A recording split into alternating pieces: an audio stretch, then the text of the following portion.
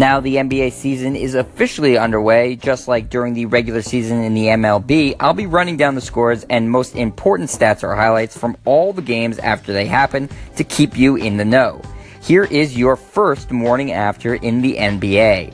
Only 2 games Tuesday for opening night in the association. The first game of the doubleheader saw the Cleveland Cavaliers defeating the Boston Celtics 102-99 in a rematch of last year's Eastern Conference Finals. As I already talked about, the big story from this game was Gordon Hayward going down with what looks like a serious season-ending injury.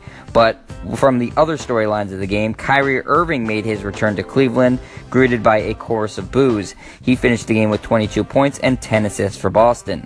LeBron James looked like his normal dominant self in his season opener. He ended up finishing his night just shy of a triple-double, recording 29 points, 16 rebounds, and 9 assists. In Game 2 of the evening, the Golden State Warriors celebrated their championship win last year by taking on the Houston Rockets at home.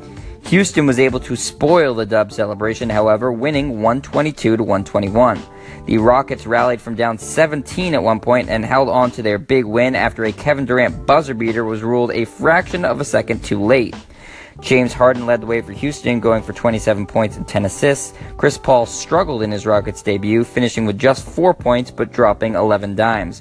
On the losing side, Draymond Green put up very Draymond Green numbers, going for 9 points, 13 assists, and 11 rebounds. Steph Curry chipped in with 22 points in the loss.